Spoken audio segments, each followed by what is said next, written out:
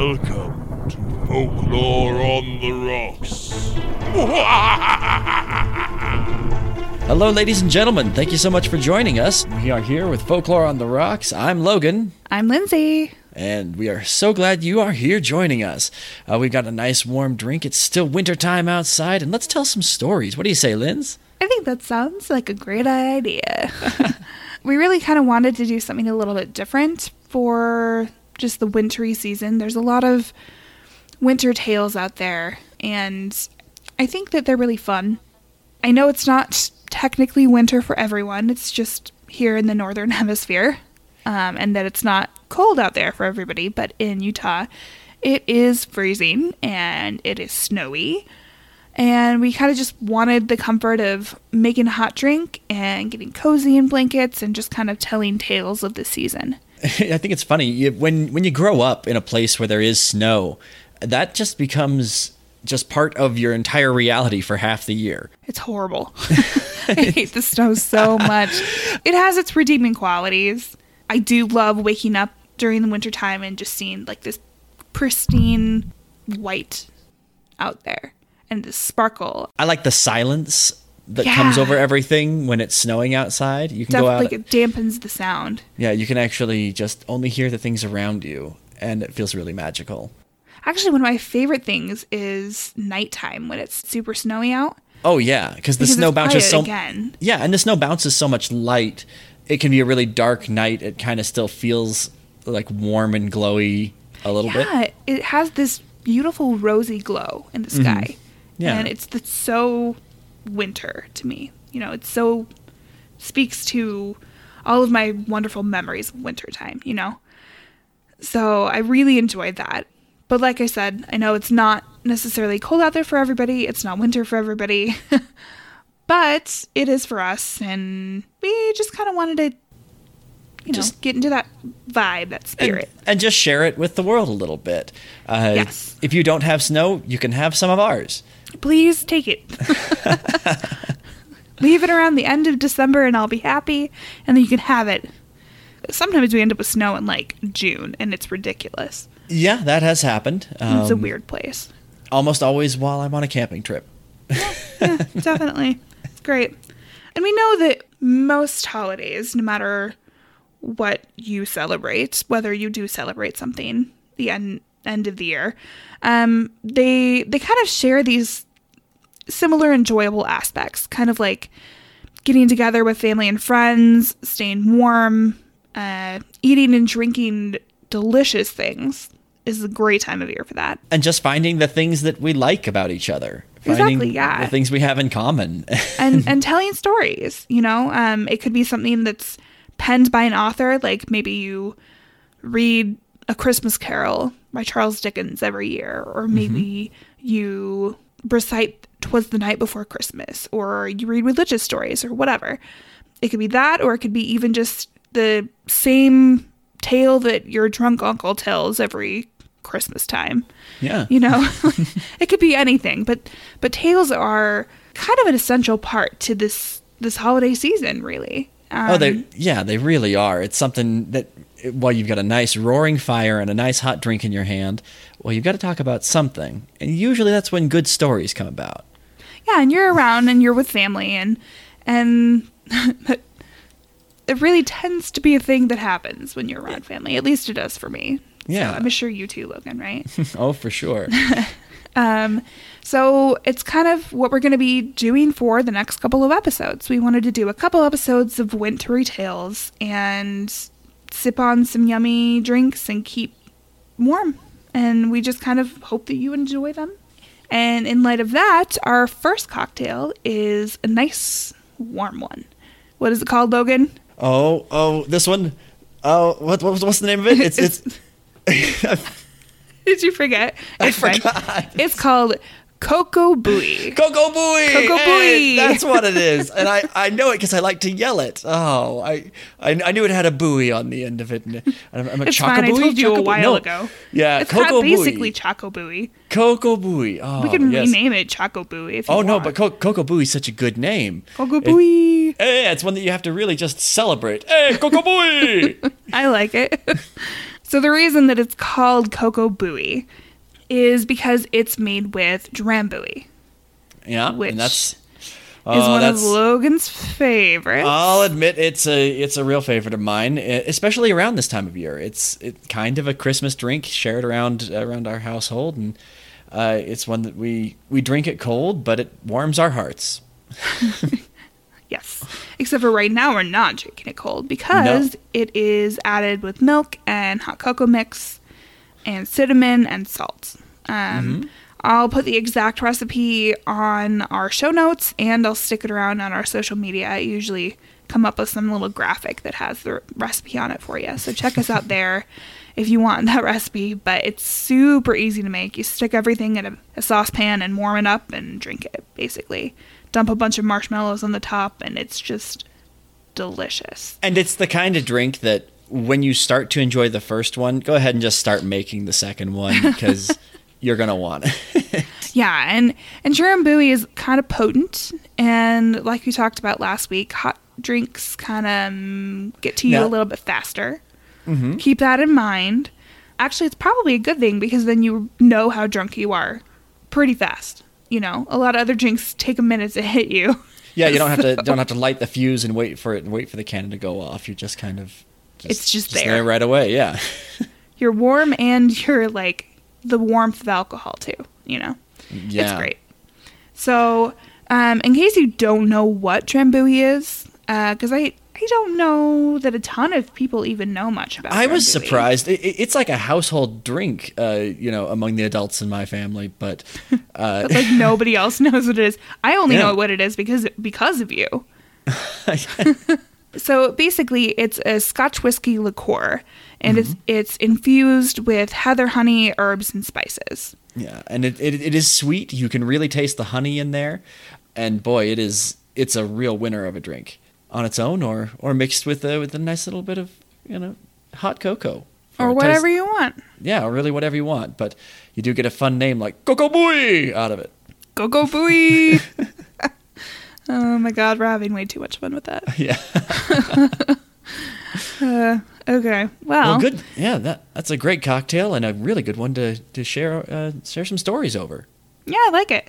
And in light of that, let's start our first story. All right. Sounds good to me. So, our first story is called The Snow Maiden, and it is from Russia. It's by Edith M.S. Hodgetts, and it's from 1891. So here we go. Many years ago, in a distant Russian village, there lived a peasant by name Akim, with his wife Masha. They lived in a small wooden hut where they spent their days in love and harmony, but children had they none. This was a very sore point with both of them. They used to sit by the window or at the door of their little hut looking at their neighbors' children playing about, and wish that they had some of their own. But finding that it was no use wishing, they had at last become sad in their old age. One cold winter's day, when the snow lay thick about the uneven country roads, and the little village boys were running about throwing snowballs to keep themselves warm, and making snowmen and women, old Akim and Masha sat by their window looking at them in silence. Suddenly, Akim looked up at his wife and said, laughing, "Masha, what do you say about coming out into the road and making ourselves a little snowman or woman, like the little boys yonder?" Masha laughed too. It seemed to be such a queer thing to do at this time in their life. "Yes, if you like," she replied. "Let us go. It may cheer us up a bit. But I don't see why we should make a snowman or snowwoman. Let us make a child out of snow, as Providence does not seem to wish us to have a real one. I do believe that you are getting quite clever in your old age, Masha. Come along then, and let us set to work." Off went the old couple, laughing at themselves all the while, and sure enough, they commenced about making a snow child. They made the legs, the arms, hands, feet, and a snowball for the head. "What in the name of wonder are you up to?" exclaimed a passerby, stopping suddenly in front of the two old people. "A snow child," laughed Masha, as she began to explain everything to the stranger.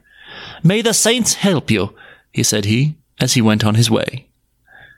When they had got the arms, legs, hands, feet, and head fixed up together, Akim began making the nose, 2 holes for the eyes, and was just drawing a small line for the mouth, when suddenly, much to his surprise, he felt warm breath come out of it. He took his hand away quickly, and looking upon the 2 holes he made for the eyes, beheld 2 real beautiful blue eyes. The lips became full and rosy, and as for the nose, it was the dearest little nose ever seen. "Good heavens! What does this mean? Is this the temptation of the evil one?" cried Occam, crossing himself several times, while the snow child threw her arms around his neck and kissed him as though she were alive. "Oh, Occam! Occam!" cried Masha, trembling with joy. "Providence has at last taken pity on us, and sent us a child to cheer us in our old age." She was about to throw her arms about the snow child and embrace it, when, to the astonishment of both the old man and the woman, the snow fell off, and left in Masha's arms was a beautiful little girl. "Oh, my little snow maiden, my little darling," cried the happy Masha, as she led the lovely child into their hut. Meanwhile, Occam could not get over his wonder. He rubbed his head and felt sorely puzzled. He did not know whether he was asleep or awake, but felt almost sure that something had gone wrong with him somewhere. But, returned to the Snow Maiden, as Masha was pleased to call her, she grew very rapidly, not only daily, but hourly, into a tall, beautiful, and graceful girl. The peasants were delighted with her. Occam had come to the conclusion that it was all right. Their hut was now always in constant mirth. The village girls and boys were frequent visitors to it. They played, read, and sang with the Snow Maiden, who understood it all thoroughly, and did her best to amuse all around her. She talked, laughed, and was altogether so cheerful and good-natured that everybody loved her dearly, and tried to please her in every possible way. At the same time, a better and more obedient daughter never was, and she had the most lovely white skin, just like snow. Her eyes were like forget-me-nots. Her lips and cheeks were like roses. In fact, she was the very picture of health and beauty, with her lovely golden hair hanging down her back. She looked just like a girl of 17, though she was only a few days old. "Occam," said Masha one day to her husband, "how good Providence has been to us, how Snow Maiden has brightened us in these few days, and how wicked we were to grumble as we did." "Yes, Masha," returned Occam, "we ought to thank Providence for all he has done for us, and thank him that we have mirth instead of gloom in our little home." Winter passed, the heavens rejoiced, and the spring sun came out, and the swallows began to fly about, and the grass and trees became green once more. The lovely Russian peasant girls gathered themselves together and met their young cavaliers under the trees in the forest, where they danced and sang their pretty Russian songs. But the Snow Maiden was dull. "What is the matter with you, my darling?" asked Masha. "Are you ill? You are always so bright and cheerful as a rule, and now you are so dull at once. Has any bad man thrown a spell over you?" "No, mother mine. Nothing is the matter with me, darling," the Snow Maiden replied, but still she continued to be dull, and by degrees she lost her beautiful color, and began to droop sadly, greatly to the alarm of those around her. The last snow had now vanished. The gardens began to bloom. The rivers and lakes rippled. The birds sang merrily. In fact, all the wide world seemed happy. Yet our little Snow Maiden drooped and looked sad. She sat with her hands folded in the coolest part of the hut. She loved the long winter. It was her best friend. But this horrid heat she hated. She was glad when it rained a little. There was no broiling sun then. She did not mind the winter sun, but the summer sun was her enemy. And quite natural, too, poor thing. For she was born in the winter, in the snow. At last the great summer feast arrived. The village youths and maidens came to the Snow Maiden and asked her to join them in a romp through the woods, and begged Masha to let her come with them. At first Masha refused, but the girls begged so hard that at last, on thinking it over, she consented, for she thought it might cheer Snow Maiden up. "But," said she, "take care of her, for she is the apple of my eye, and if anything happens to her, I don't know what I shall do." All right, we shall take care of her. She is just as dear to us," cried the young people, as they took Snow Maiden and ran off with her into the forest, where the girls wove themselves wreaths, and while the young men gathered sticks, which they piled up high, and at sunset they set fire to them. And then they arranged themselves all in one row after another, boys and girls, and prepared to jump over the burning heap. Our Snow Maiden was last in the row. "Mind," said the girls to her, "don't stay behind, but jump after us." 1, 2, 3, and away they went, jumping over the flames in great delight. Suddenly, they heard a piercing scream, and on looking around, discovered that Snow Maiden was missing. "Ah," cried they, laughing, "she is up to one of her old tricks again, and has likely gone off and hidden herself somewhere. Come, let us go and search for her." They all ran off in pairs in different directions, but no one could find their missing companion. Their happy, fresh young faces soon turned very grave, and their joy gave place to sorrow and alarm. They met at last in a road outside the forest, and began asking each other what they had best do. "Perhaps she has run home," said one. This seemed a happy thought, so they ran to the hut, but no Snow Maiden was there. They looked for her all through the next day and night, and on the third and fourth.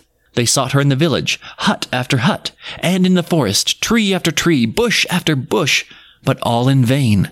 Nowhere could they find her.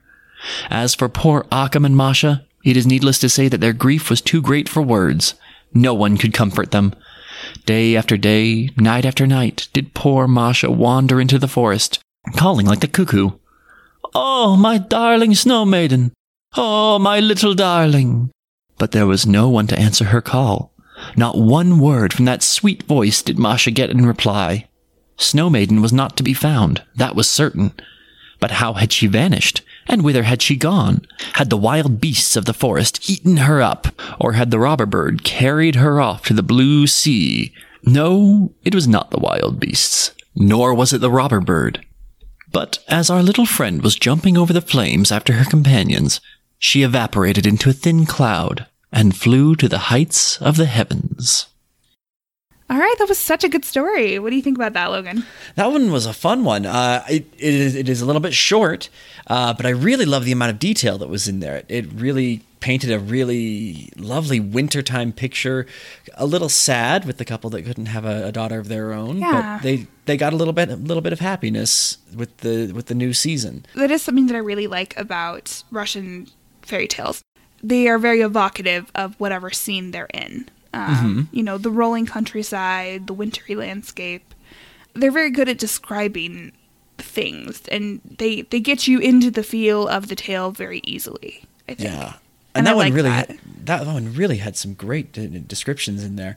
Unfortunately, it didn't have a whole lot of action to it. It was Not really much. a short-lived little story. Short-lived little girl. Yeah, a little girl, yeah. I mean, she was alive for 6 months? Yeah, about Tops? that. But she grew up in fast forward because children are boring story material, I guess. Apparently. An attractive 17-year-old girl, I guess, is much better story Yep, fodder. we'll just recast it right here. Bam, it's done. Okay. And But, man, those growing pains. Oh, that was 17 years really and rough. 3 days. Yeah, but I mean, goddamn. take the fourth day off and then go running in the woods. Oh, wait a minute. Oh, that didn't work out so well. Kind of strange, but I do like the magical element of it. It's very Frosty the Snowman, to kind of quote something that at least we're familiar with here. I don't know how familiar the rest of the world is with it, but basically it's the same idea. It's a snowman that some kids create, and I think they stick a hat on its head, and he comes to life.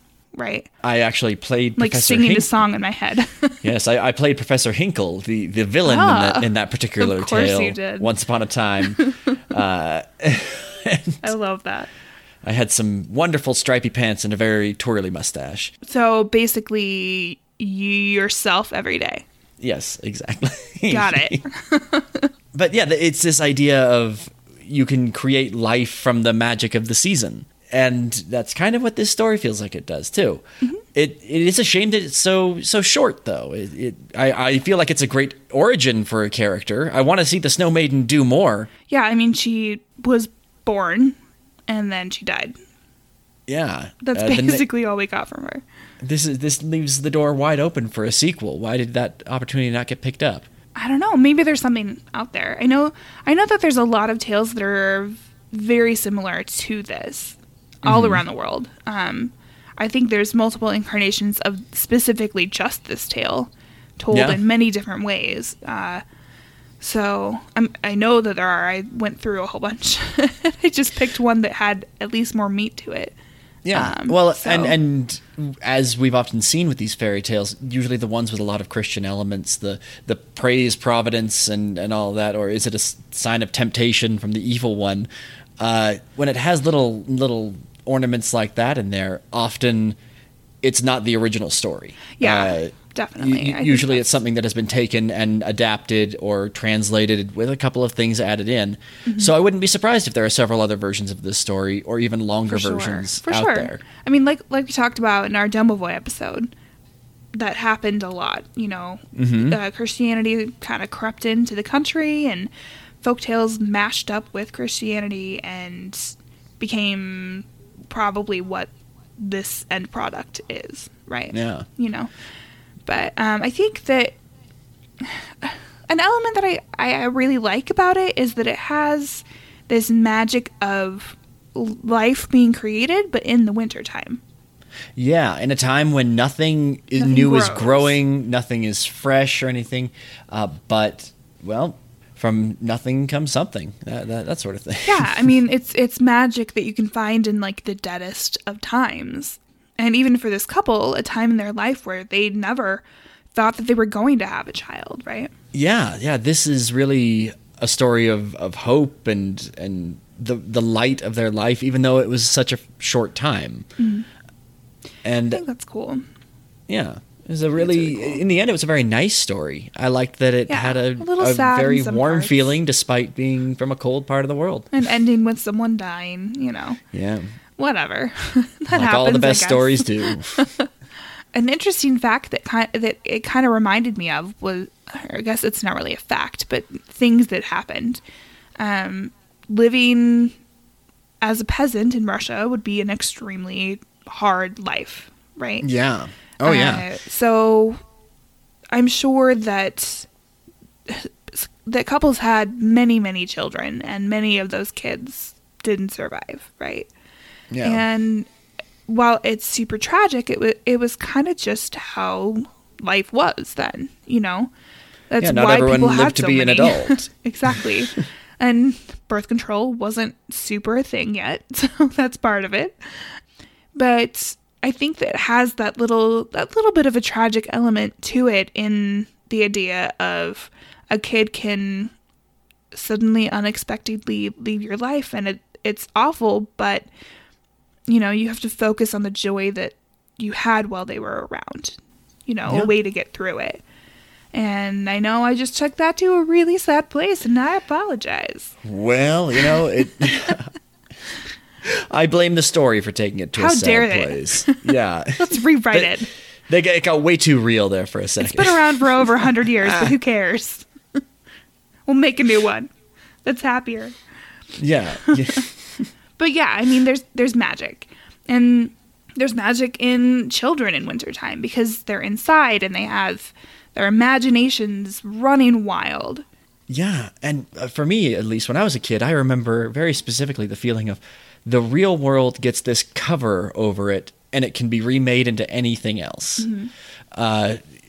Trees become mountains and houses become castles, and it's this really special time of year for someone who may not see exactly the way things are. It is. I still feel magical sometimes when I walk out and it's this beautiful snowy landscape. You know, when I was growing up, I really wanted to be a writer, and every time I walked out after or during a snowstorm, I was like, my brain would immediately go to, okay, so I'm walking across the Arctic tundra and I have to survive, and you know, the story just starts building in my brain of this crazy adventure that I would go on, you know?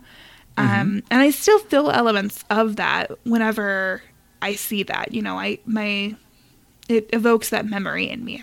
And I love that. Same thing with like thunderstorms. Those are always a super magical time for me, and I love them so much.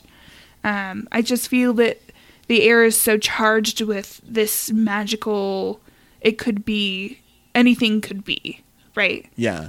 And I love that.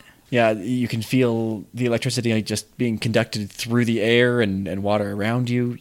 Again, the same muffling effect creates this idea that only what's immediately around you becomes the most important stuff. That's always what I liked in the theater. When it would rain outside, I always loved that the audience was suddenly so much more involved with the show. Oh, that's interesting. Because, well, they know that outside sucks. We're going to be in this world for a little bit. Yeah. And if you can hear it raining outside, all you know is it's just noise out there. Don't worry about it. What's in here is what's going on. Well, and you want to be inside, right? Yeah. So it kind of takes away the need to be somewhere else. I love just sitting back and watching the rain. Oh my God. I know we're tangenting here, but it's like one of my favorite things. Well, in some parts of the world, in the wintertime, they don't get snow, but they do get rain. So we're going to have this Perfect. little party on that side of the world. Yeah. Huh. Yeah. Stretching there, but that's okay. Yeah, that's what we do here on Folklore on the Rocks. We tangent and then pretend that it had something to do with it. Yes. There we go. And landed it. Well, I give the dismount a 4. Exactly. I mean, we got here somehow, right? Yeah. It sort of works. I don't know. Anyway, so let's quickly take a break and play a promo for you. Yeah. So this one is for a podcast called So It Is Told. Ooh, and that sounds cool. It is really cool. It's a hilarious show where the host, Jacob, is joined by guests and they discuss folklore and fairy tales. So it's a fun conversation about stuff that we know that you guys like. Otherwise, you wouldn't be listening to us. They kind of cover tales and creatures from all around the world, just like we do. So if you are wishing that you had more episodes like ours, because we're fairly young for a podcast, you should go check this show out. They've been going for like almost 2 years, so you're going to have plenty to listen to. So yeah. Let's play it for you right now. What it is, everyone. I'm Jacob Meza, the host of the podcast So It Is Told. Each week I read a new folk tale or fairy tale with a local comedian and or world traveler. Like your drunk grandma reading a bedtime story, there's suspense. Oh my God, they are cannibals! Magic. And all-around madness. They're birthing hips! Available on any mainstream podcast directory. Fresh. All right, we are back. That do sound cool. Yeah, I think that you guys should definitely check them out for sure. Yeah, if you're listening to us, you'll like them. For just sure. trust us on this one. Yeah, just do it. So I think we're going to move into our second story of the evening or day or whenever you're listening to this now. This story is called The Long Winter, and it's from a section of the Journal of American Folklore. I'm sure that that's probably in serialized form. I'm not sure. So it's from Robert Bell, who I am assuming is an anthropologist of some sort who wrote this down. And it's from Canada, and it's from 1901. Can I just say thank you for writing it down? Yes, I love that stuff like seriously. this gets recorded and it gets carried on. Anthropologist for the win. Yeah. Okay, let's go. Before the present state of the world was established, and when there was yet no men, a very long winter set in. The sun was never seen, the air was dark, and the thick clouds always covered the sky and hung low down. It snowed continually. After this had lasted 3 years, all the animals were suffering very much from want of food, and still more from want of heat. They became greatly alarmed. A grand council was held, which beasts, birds, and fishes attended. It was noticed that no bears had been seen for 3 years, and that they were the only creatures which did not go to the council. The meeting decided that the great thing was to become what had become of the heat, whose long absence was the cause of all of their sufferings, and if possible, to bring it back again. In order to do this, they resolved that as many of them as possible, representing all classes, should go on a search expedition to the upper world where they thought the heat was detained. When the council broke up, they all set out. And after much traveling far and wide through the air, some of them were fortunate enough to find the door or opening to the upper regions, and they went in. Among those that were fortunate enough to get in were the lynx, the fox, the wolf, the carcajou, the mouse, the pike, and the mari, which is a dogfish or freshwater ling. After exploring for some time, they saw a lake, and beside it, a camp with a fire burning. On going to the camp, they found 2 young bears living there. They asked the cubs where their mother was, and were told she was off hunting. In a teepee, a number of full round bags were hanging up. The visitors pointed to the first one, and asked the young bears, "What is in this bag?" "That," said they, "is where our mother keeps the rain." "And what is in this one?" pointing to the second bag. "That," they answered, "is the wind." "And this one?" "Why, that is where mother keeps the fog." "And what may be in this next one?" "Oh, we cannot tell you that," said the cubs, "for our mother told us it was a great secret, and if we tell, she will be very angry with us, and cut off our heads when she returns." "Oh, don't be afraid," said the fox. "She will never know that you told us." Then the cubs answered, "That is the bag where she keeps the heat." The visitors had ascertained what they wanted, and they all went out of the teepee to hold a consultation. It was decided to retire to a distance, as the old bear might return at any time. But first they advised the young bears to keep a lookout for any deer which may come to the opposite shore of the lake. It was resolved that the lynx should go round to the other side of the lake, turn into a deer, and show himself so as to attract the attention of the young bears. Meantime, the mouse was to go into the bear's canoe and gnaw a deep cut in the handle of her paddle close to the blade. The others were all to conceal themselves near the bear's teepee. The scheme proved successful. When one of the little bears saw the supposed buck across the lake, he cried out, "Mother! Mother! Look at that deer on the opposite shore!" The old bear immediately jumped to her canoe and paddled towards it.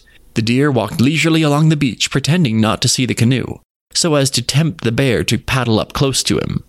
Then, all at once, he doubled about and ran the opposite way. The bear hastened to turn her canoe by a few powerful strokes, throwing her whole weight on the paddle, which broke suddenly where the mouse had gnawed it. And the bear, falling at the same time on the side of the canoe, upset herself into the water. The other animals were watching the hunt from the opposite side, and soon as they saw the bear floundering in the water, they ran into the teepee, pulled down the bag containing the heat, and tugged it, one at a time, through the air toward the opening to the lower world from which they had come. They hastened along as fast as they could, but the bag was very large, and none of them were able to keep up the pace very long. But whenever one became tired out, another would take the bag, so they all hurried along at a rapid rate, for they knew that the bear would soon get ashore and return to her teepee, and that when she discovered her loss, she would make haste to follow them. Sure enough, she was soon in hot pursuit, and had almost overtaken them before they reached the opening to the underworld. By this time, the stronger animals were all exhausted, and now the Mari took up the bag and pulled it along a good way, and finally the pike caught it up and managed to get it through the hole just as the bear was upon the party. But every one of them passed safely through the world at the same time, and the moment the bag was within the underworld, all the animals seized upon it and tore it open.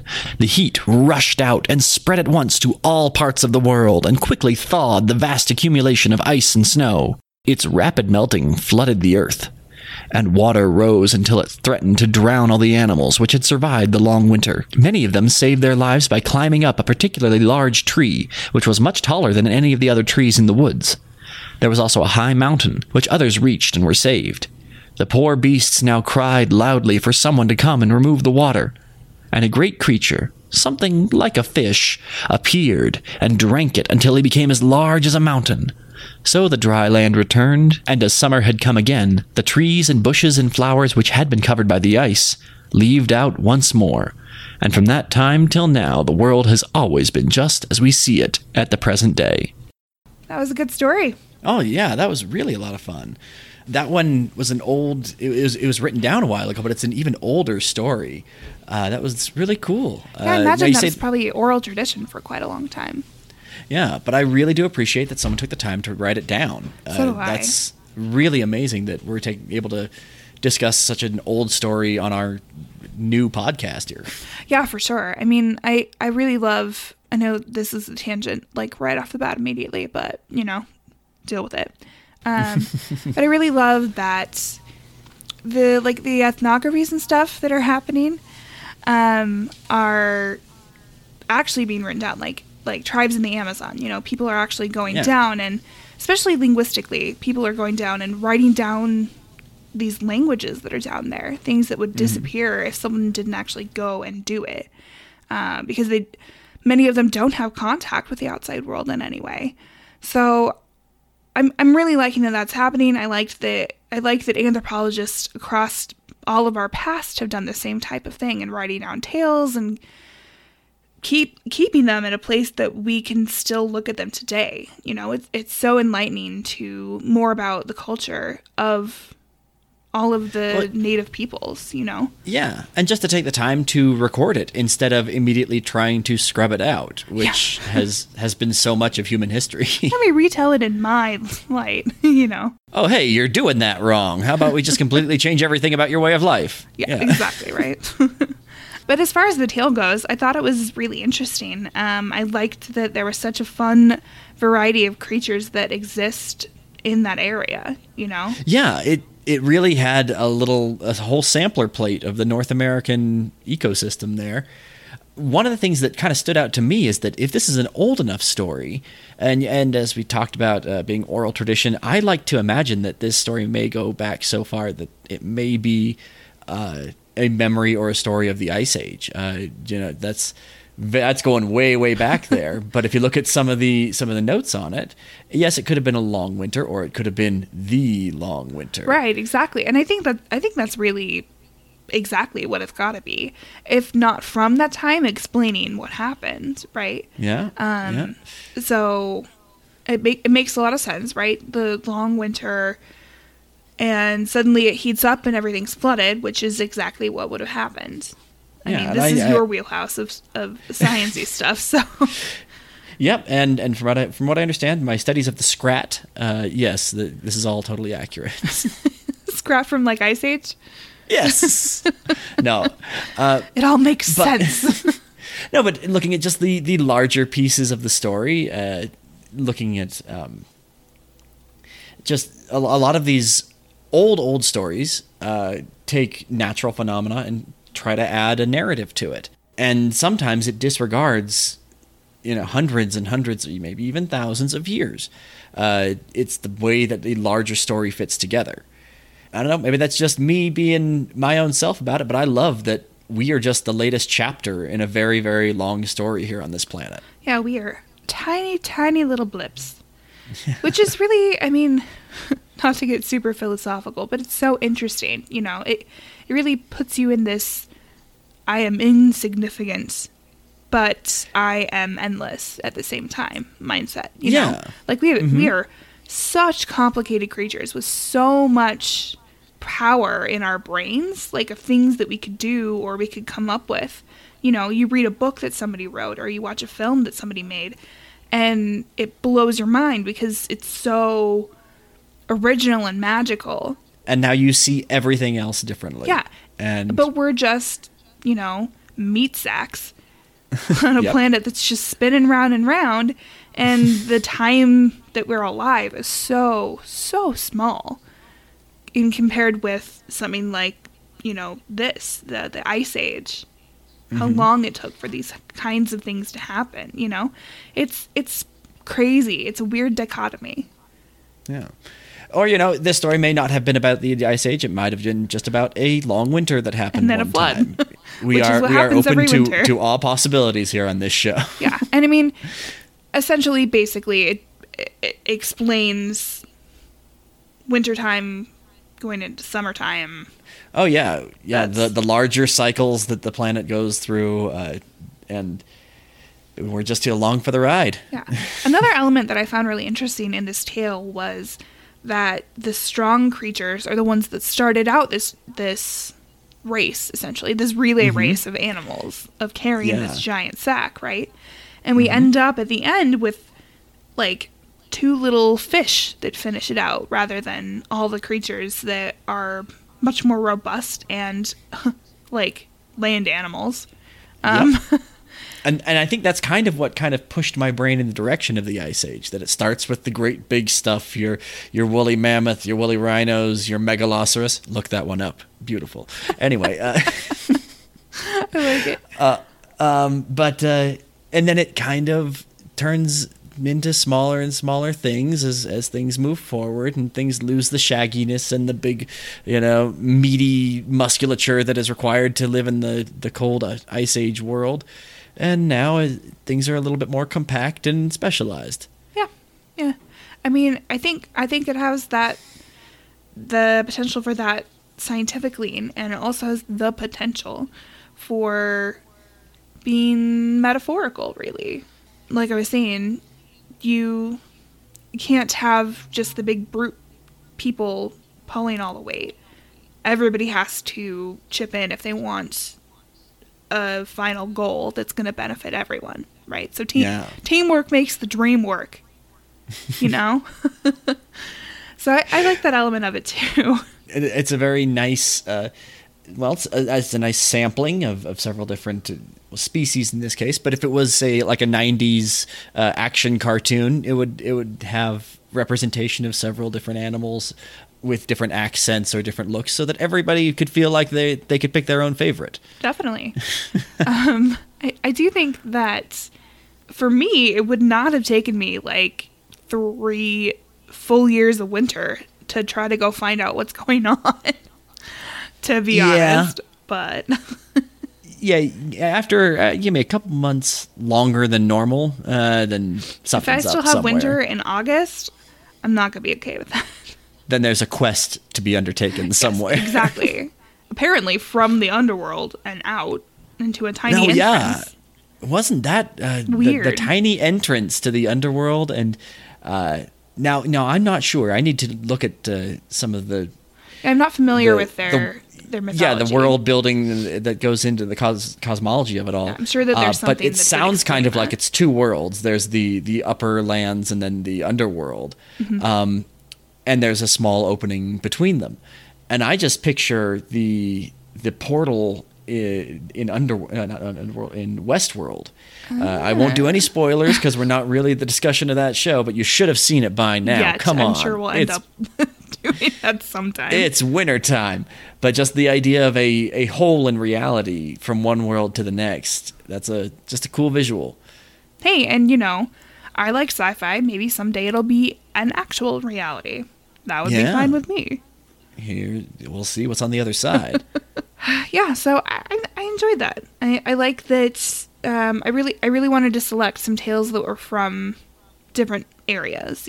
So we've got Asia with Russia, basically. We've got North America with this tale, and we'll move on to another couple ones too. But I know that you had something that you wanted to talk about in this episode. Oh, yeah. Well, winter's a great time not just to sit around and tell stories and drink hot drinks, but one of my favorite things to do is when it's cold outside, we all hang out inside and we watch a lot of movies.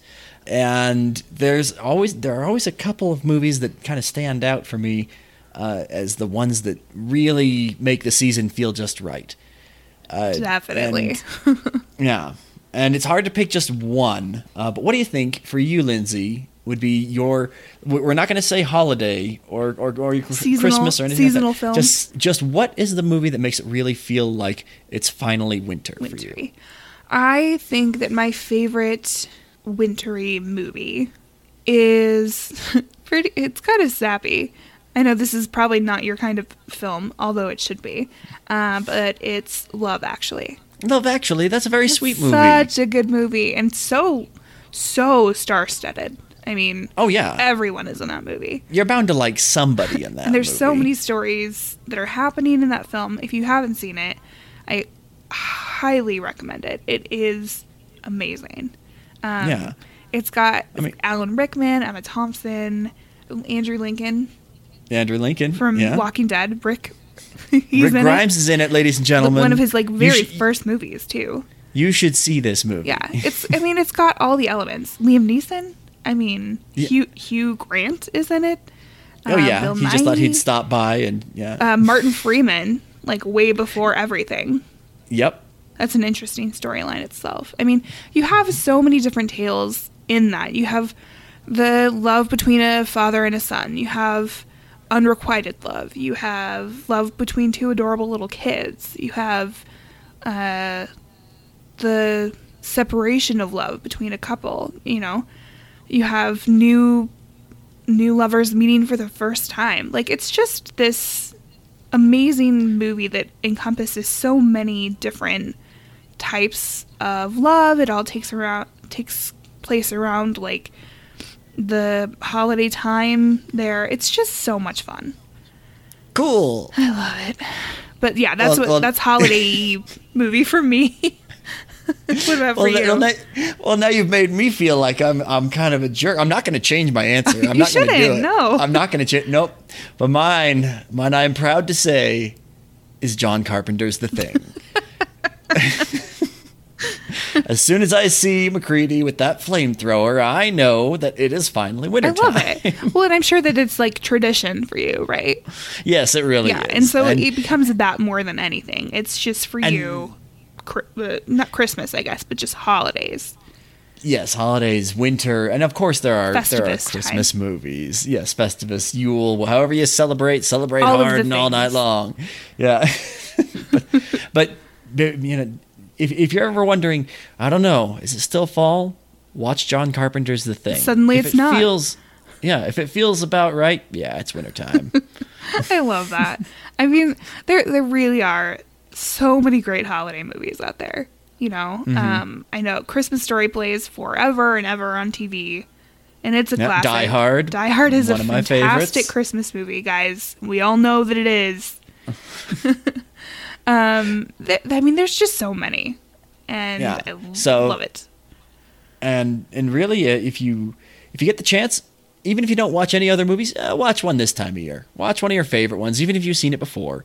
It's just a nice way to feel like you can create your own little world, and nice and warm, safe where it's inside, Yeah. out of the snow. Cuddle up with a nice cup of hot cocoa or hot coffee, and Hey, Coco Boy! Cocoa Boy. Find some family or friends and just cozy up and watch something. You know, that's the whole idea of this time of year. That's what these episodes are even about themselves. You know, so just do it.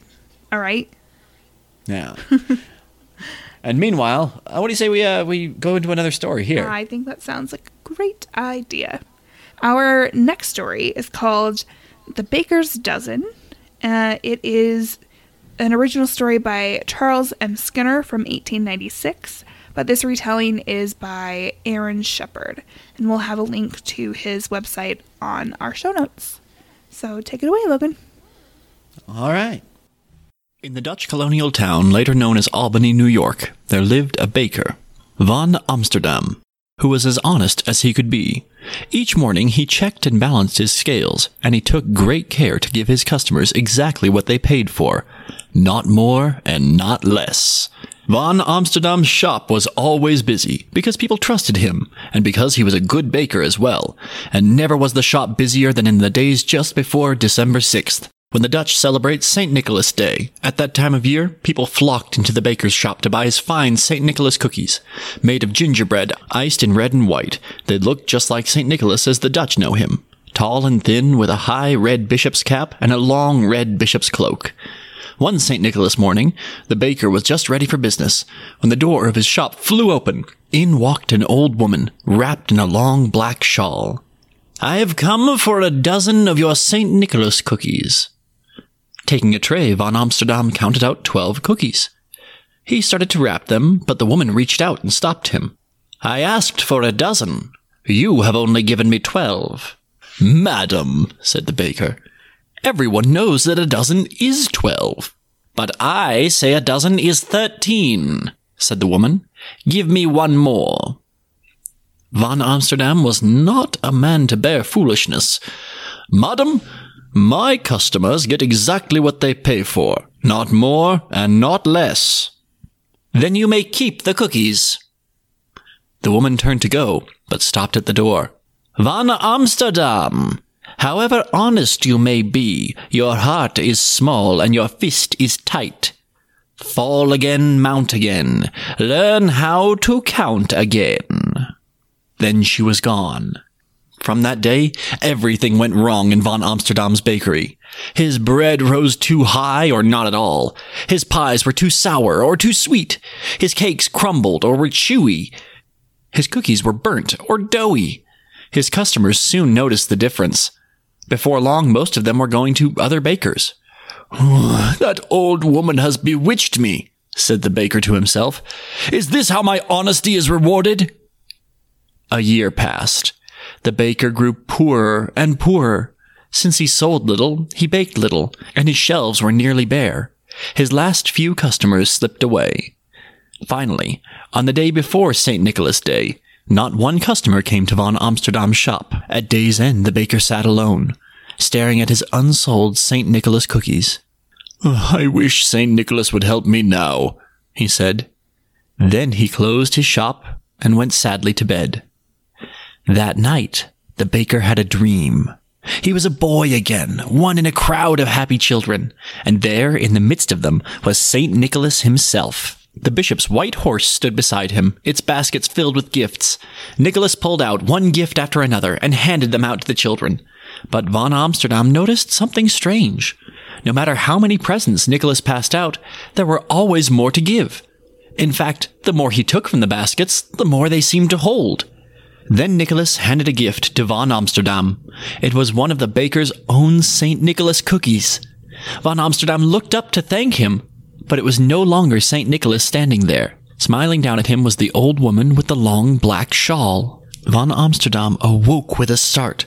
Moonlight shone through the half-closed shutters as he lay there thinking. "I always give my customers exactly what they pay for," he said. "Not more and not less. But why not give more?" The next morning, St. Nicholas Day, the baker rose early. He mixed his gingerbread dough and rolled it out. He molded the shapes and baked them. He iced them in red and white to look just like St. Nicholas, and the cookies were as fine as any he had made. Von Amsterdam had just finished when the door flew open. In walked the old woman with the long black shawl. "I have come for a dozen of your St. Nicholas cookies." In great excitement, von Amsterdam counted out 12 cookies and one more. "In this shop," he said, "from now on, a dozen is 13. "You have learned to count well," said the woman. "You will surely be rewarded." She paid for the cookies and started out. But as the door swung shut, the baker's eyes seemed to play a trick on him. He thought he glimpsed the tail end of a long red cloak. As the old woman foretold, von Amsterdam was rewarded. When people heard he counted 13 as a dozen, he had more customers than ever. In fact, von Amsterdam grew so wealthy that the other bakers in town began doing the same. From there, the practice spread to the other towns, and at last through all the American colonies. And this, they say, is how 13 became the baker's dozen. A custom common for over a century and alive in some places to this day. All right, so what'd you think of that? Oh, that was a really nice story. Again, it didn't have a whole lot of meat to it. Maybe I just like a little bit more blood, guts, and gore. And You definitely do. I like I like my Logan, stories the played. I like my stories played in a minor key. What do you expect? And I think that's perfect for this season. It's dark and, I love it. Also, the idea of a baker's dozen. I was always taught you do 13 because you're going to screw one up. And that's fair. As an actual baker, that makes a lot of sense because then that's always been the way I've done it. You make 13 because, well, you're not going to get 13 totally. Because then 12 will look better. Yeah, and when I was, again, back to my theater days, one of the things I would do is make a lot of swords for different theaters around. Now, these aren't edged swords, but they're made out of because steel. you like teach fight choreography, right? Yes, well, I have and yes, I'm a choreographer. You're choreographer. Yep. Yeah, I'm one of those. But at the same time, when you go in and choreograph a fight, often they say, "Okay, where can we get swords?" And it became a thing of, "Well, I have a metal shop. Let's get you some swords." So when we're making swords, we always do one extra. Always. Because one of them, it's always, okay, make 13, take the 12 best. Right. Exactly. And that's always how we would do things when we do batch orders like that. And so to me, that's the one thing when this story says that, oh, no, it's about giving, it's about making more for charity, and no, it's because you're going to screw up one of those rolls. I think it's really good practice as anybody who makes something. It's always a good idea to make an additional in case something breaks or something doesn't look as good as you want. I think it's always good practice. But as far as like a parable or a tale like this goes, I don't know if it's really a parable, but like a story, a lesson, a story that teaches a lesson, right? There we go. Yeah. Like parable's more like biblical, I guess, but a story that gives some good life advice, really, right? Which is exactly what this did, because as human beings, there really isn't a reason not to be more generous, right? Yeah. It can only be good for you karmically and just in your relationships with people that are around you. You know, it can't hurt to be known as a generous person that is giving. A rising tide raises all ships, you know. It's what you give, you get what you give. Well, and this image of the dream that he had, right, with St. Nicholas just having this endless bounty of things to give. I just really like that idea that it's not necessarily just about what you have to give in a material sense, but you have much to give in ways that cost you nothing, like kindness or your time. You know, things that you can do for someone else, or things that you can say to someone to kind of buoy them up. Or there's so many different ways that this could be practiced, especially at this time of year. Yeah, and for that lesson, it is a good one. I do like the spirit of giving and charity and altruism, and really, it's sometimes it's just nice to be nice to somebody else. Right, and an interesting element is, you said altruism, and that just triggered my anthro brain. But altruism is something that we see in other species too, especially in other primates. It kind of baffles scientists a little bit because, you know, we always have this practical mind of, you know, we are ourselves, we are out for our survival, we are out for whatever is going to get us food and mates and whatever we need to go on. But in the wild, and I'm sure in captivity too, people have seen other primates practicing altruistic acts, you know, giving up something that could be to their detriment. Yeah, sharing or just being, I don't know, looking out for one another. Yeah, and when you don't have to. And we feel like we see that as like a human trait, but it's not just a human trait. And I think that's really a good reminder that at our core and at other creatures' cores, we are altruistic as well as self-serving. Yeah. I don't want to say self-serving because that has such a negative connotation, but like we have to be innately selfish to a degree because we have to survive. In our time and age, we have to do that less than we used to because so much is available, but there's so many people, you know, in different countries of the world that don't have the luxuries that we have, like in a first world country. And even here, there's so many people that are in poverty and that sort of thing. Those of us that do have the chance to give something of ourselves, that's a great opportunity for it. And even people who have less are often giving more than they have, you know? I think it really encompasses the idea of charity and kindness. And I think the principle of the story is just really nice. And also really, I don't know, I've done the kind of jobs where really it's up to you to decide if you really give a damn or not. Yeah. And definitely. And really, while it's clear that von Amsterdam really took pride in his work, and he had a very clear definition to himself of what his work was. It wasn't until he wanted to do it better and wanted to really serve his customer that he got to feel that warmth of the season. And it wasn't about doing the same thing day in and day out. It was doing something a little bit more. Mm-hmm. That's good. I really liked it. Yeah, it was a nice one. Yeah.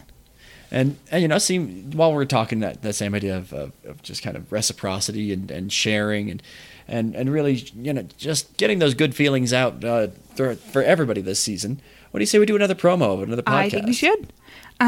So this promo is for a show that's called Genuine Chit Chat.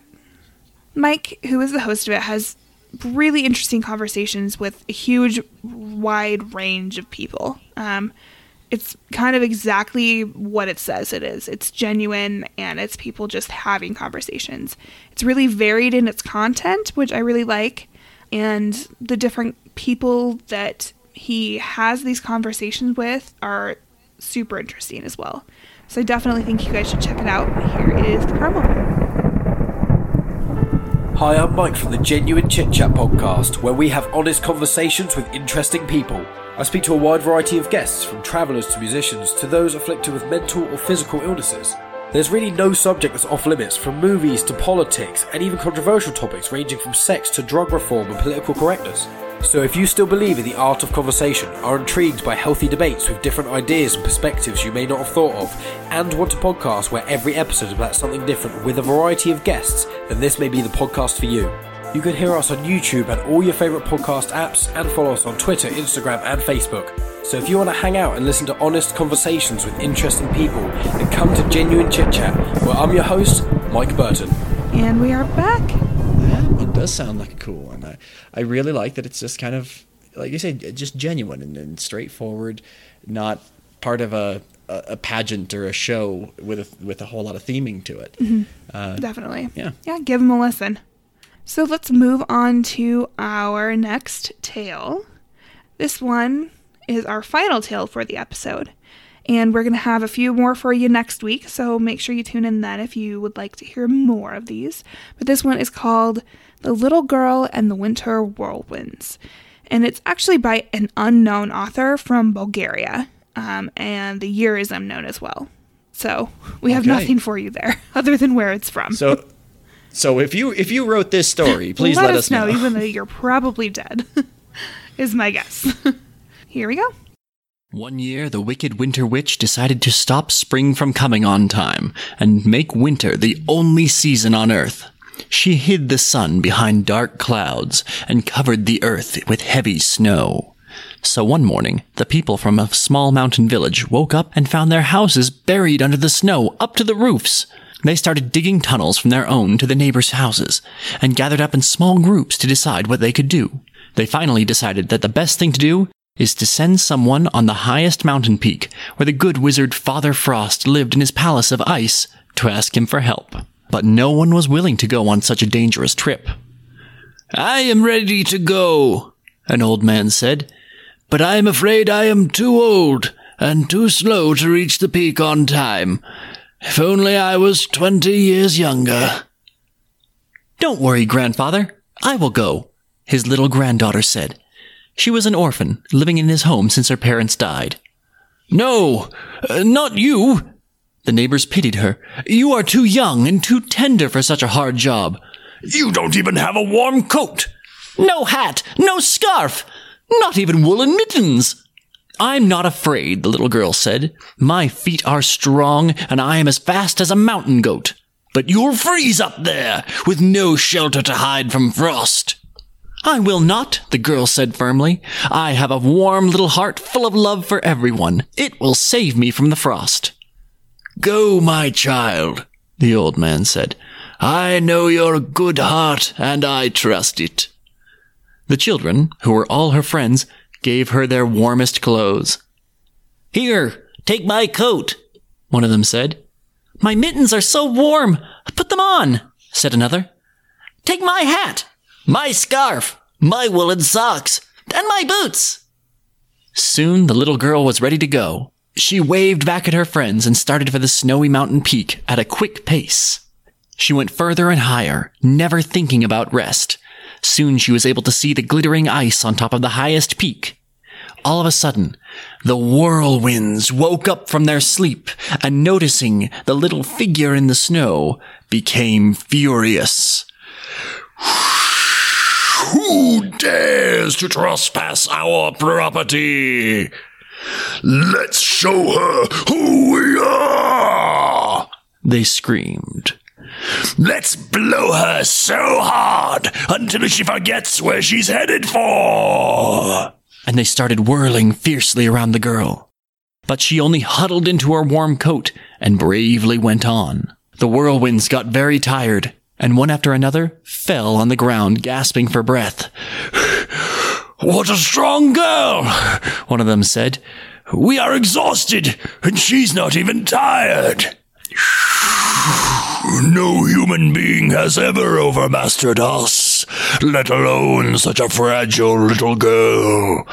If we cannot manage ourselves, let's call our sisters, the Blizzards, for help. So they called for the Blizzards. Hearing them, the Blizzards became very angry. She will pay for that! They roared and threw themselves after her. It was a long and uneven struggle, but the girl overcame the Blizzards too, thanks to her strong, warm heart that never let her feel fear or weariness. The Blizzards fell on the ground, breathing heavily. That's a shame, one of them hissed. We are not able to stop her. Let us call our mother for help. Mother! Mother! They all screamed, Come to help! Their mother was a frosty winter witch. She came at once and said, I saw everything. Now listen to me. When you cannot defeat someone by force, turn things the other way around. Let's be good to her. What do you mean? To kiss her? A whirlwind asked ironically. Nothing of the sort, the frosty winter said.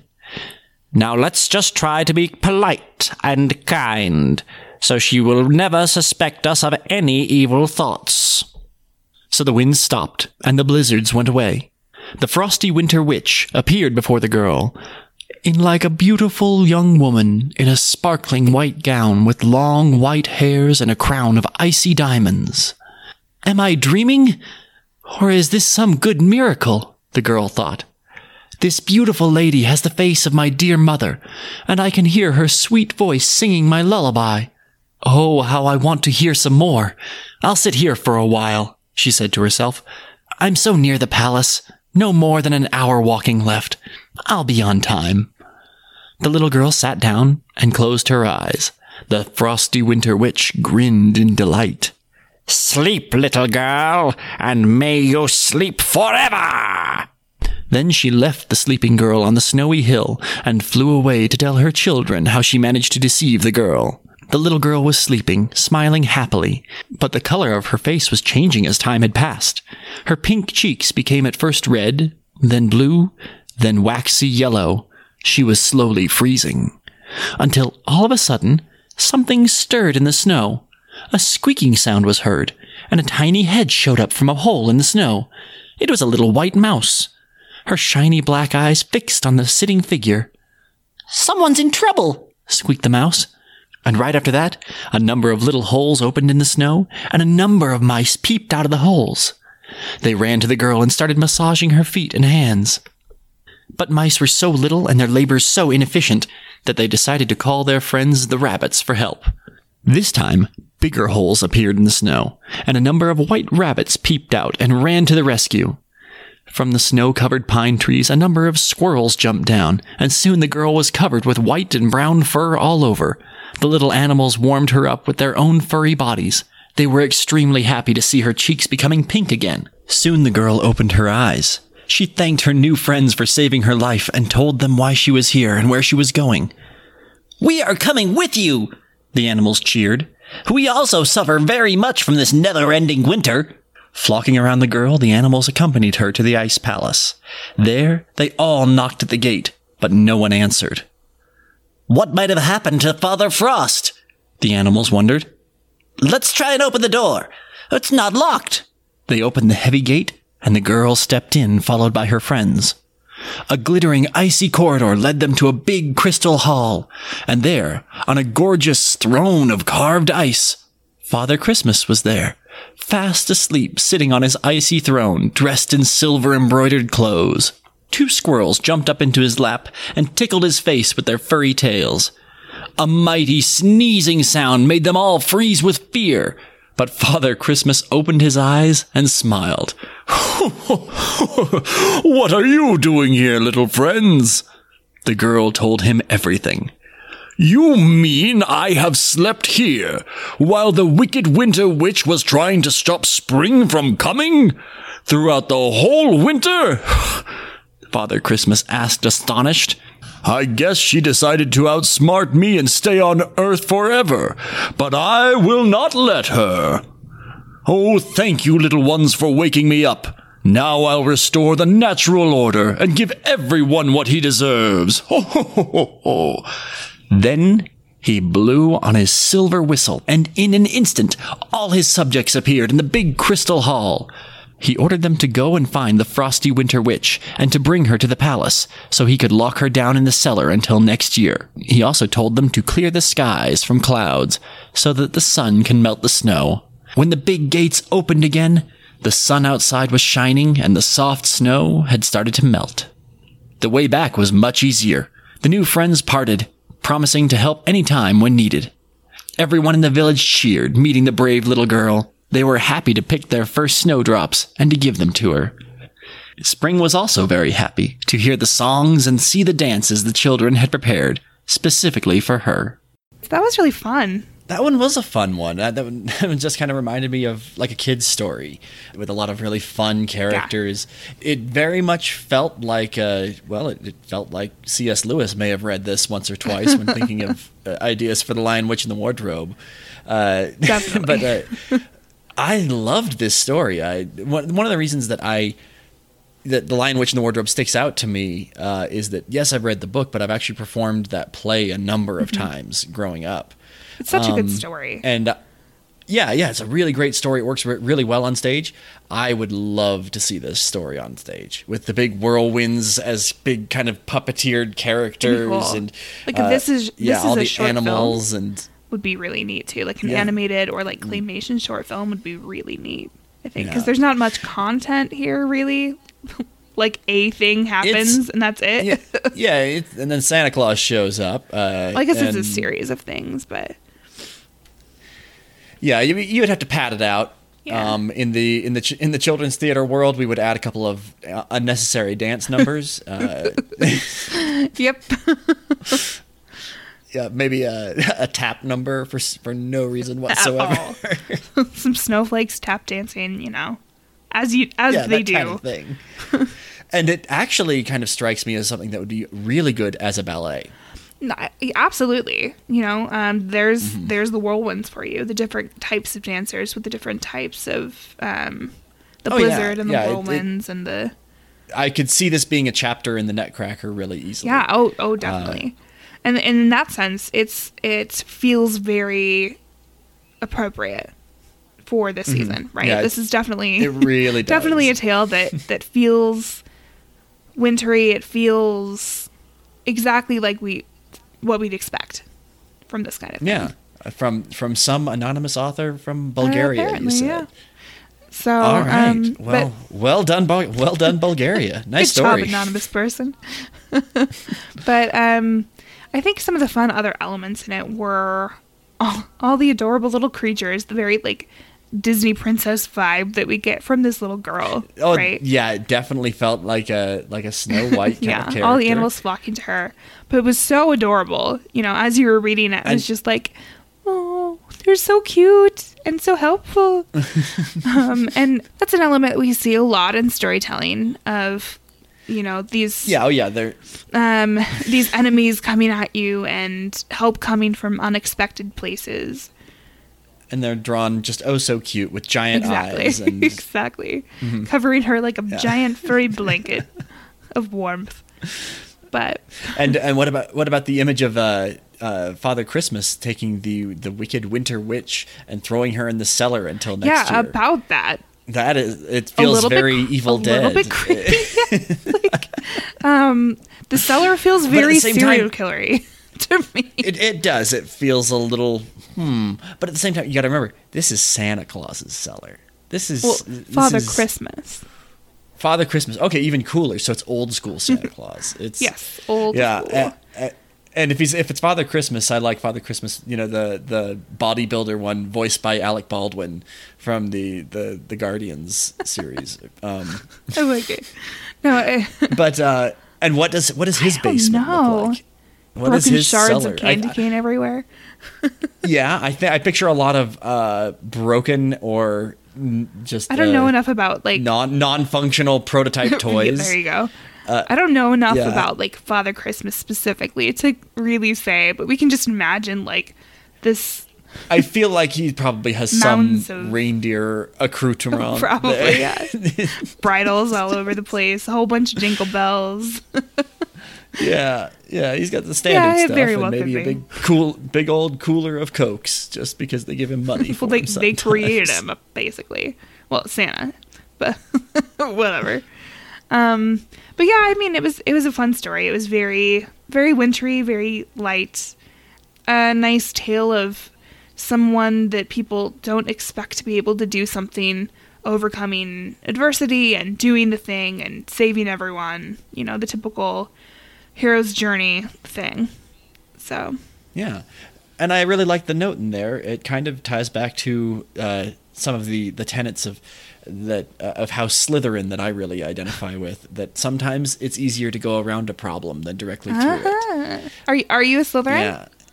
How have we not talked about this before? Or how do I not remember? Probably that. So Slytherin. Yeah. Huh. But one of the good ones. No. That you never I have hear zero about. problems with Slytherin. I think that all of the bad kids, give them a bad name. They are not bad people by any stretch of the imagination. They're just... But we're also the house that has werewolves. There you go. You know you want to come party with us. They're ambitious, right? Like, that's their core element or whatever. Yeah. Ambition is a great thing. Or can be if it's utilized in the right way. Which, I mean, if you think about it, think about how many people are from Slytherin, and then think about how many, like, Death Eaters there are. If you compare the two numbers, like, the percentage of evil Slytherins is, like, 1%. Oh, it's a total minority. Right? Yeah. So they get a bad rap that they do not deserve. It's more that the other houses are nosy and like to write stuff right? down. It's probably all the Gryffindors. I know, right? I'm hardcore Ravenclaw. But I have... Yeah, we all know this. I know, right? But I definitely have Slytherin leanings. Like, as a secondary house, that would totally be my house. So we shall tempt you to the dark side yet. I like it. What was that whole thing I just talked about? How we're not all evil? What? Maybe a little bit at your core. I like that. I can't believe we hadn't talked about Harry Potter on this yet. I know. Interesting. That seems like it's overdue. Day one requirement for a podcast like That's ours. always a fun discussion, you know.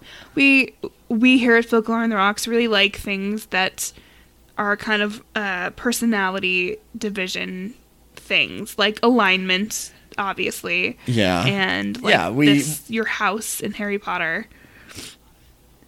I just love the opportunity to reclassify which boxes we fit ourselves and others into. It's not the standard rules of society. Sometimes it's fantasy based. Sometimes it's a feeling or something you carry around inside of you. Like, okay, Lindsay, what is your Patronus? I have no idea. I want to say... Really? I know, right? I want to say, like, probably a manta ray. Good choice. Well, no, not choice, but a fine Patronus. I tapped into what it is, you know. Every time I watch Moana with my niece, I bawl my eyes out. Anytime her grandmother shows up, or like spoilers, she dies, comes back later as a spirit that like helps her out when she needs it. But her spirit is these rays, and it's just beautiful. I love it, and the animation is so gorgeous, and like I just feel them on a deep level. They're so graceful and beautiful animals, gentle creatures, and I just love them. So I think it's probably that. I do have a love for water, which is weird because I live in Utah. But in the middle. I do have a membership to the aquarium here, and I go as often as I can. It's kind of my happy place. I'll go there instead of like a kind of church that someone would go to. I often go to the aquarium and just sit in this like dark, cool space of the shark tank area, and I just sit and I just watch these beautiful animals swim back and forth, and it's amazing. I love it. But yeah, what that's so lovely. what is yours? Probably a werewolf. Werewolf, or no, it's Allosaurus fragilis, the most magnificent creature to ever walk this planet. Of course it's a dinosaur. I shouldn't have expected anything else. If one of those shows up, I know everything's okay. I love that. What kind of dinosaur is that? Oh, it's it's a medium-sized theropod. Think a T-Rex, but with more fingers and toes. So one that can actually do stuff. Gotcha. Actually do stuff. Better arms. Did not skip arm day. Doesn't need as the much. like extender grabber thingies to do anything. Yeah. A more elaborate skull. We're not quite sure if it means more intelligence, but I like to think so. Yeah. Smaller, lighter. I mean, it's probably not the full 40 faster foot. than too, I assume. Yeah, most likely. And there's a lot of evidence that they moved in packs, that they actually moved together. Like we've seen, well, we've all seen raptors firsthand in this Obviously, day and they're age, around but everywhere. Yeah. So that's kind of my animal that I know is going to show up when I need it. I love that. One of my favorite things about humanity is us being able to like look at the world around us and classify stuff and see ourselves in things, and it's so cool. Like personality tests, like the Jung typology or Myers-Briggs stuff, is weirdly accurate. Like weirdly accurate. It's the whole thing of I don't believe in those except for when they're 100% accurate. Which they usually are. And there's like you yourself can fit into this one of these 16 boxes, you know, it's crazy. And some elements may not be necessarily true, but like they get the essence of you, and it's really interesting. You know, I took a college course on personality theory, and it's pretty cool stuff, you know. But anyway, that's a whole tangent. Oh, I'm sure we will. We make the promise to you, the listener, we are going to be more, I guess, open about this kind of stuff. We will discuss it more probably as we, as these stories inspire us to draw up from our own experiences and discuss new things. I hope you like it, and we hope you keep listening to us. Yeah. But that's basically all we have for you guys this week. Join us next week for more winter tales. And as always, you can find us on Instagram and Facebook at Folklore on the Rocks. You can find us on Twitter at Folklore Rocks. Exactly. We've got pictures, notes, and sources on our website at folkloreontherocks.com. We've got a Patreon with some cool tiers and some cool benefits. We'll have a shop coming probably after the first of the year, a merch shop. So if you want to get our kick-ass logo, you can get that somewhere eventually. Probably. You want it. And with Patreon, you do get some discounts with that. We also have a PayPal button on our website if you would like to just make a one-time donation instead of what is on Patreon, which would be a monthly X amount monthly, basically. Yeah. So we are also doing free stickers. If you write us a review and you send us a screenshot, we'll get those out to you. Make sure you send us your mailing address as well. And even if you don't want stickers, we encourage you to rate us and leave us a review on iTunes. Yes, It please. helps with other people finding us. It helps us know that we're doing well and that people are actually listening to us. And it helps us want to keep doing more, So tell your friends. Word of mouth is the best possible marketing that we can get. So we hope you enjoyed our tales this week, and we will see you next Sunday. Yeah, thanks everybody. Bye. Hey, Coco Booey!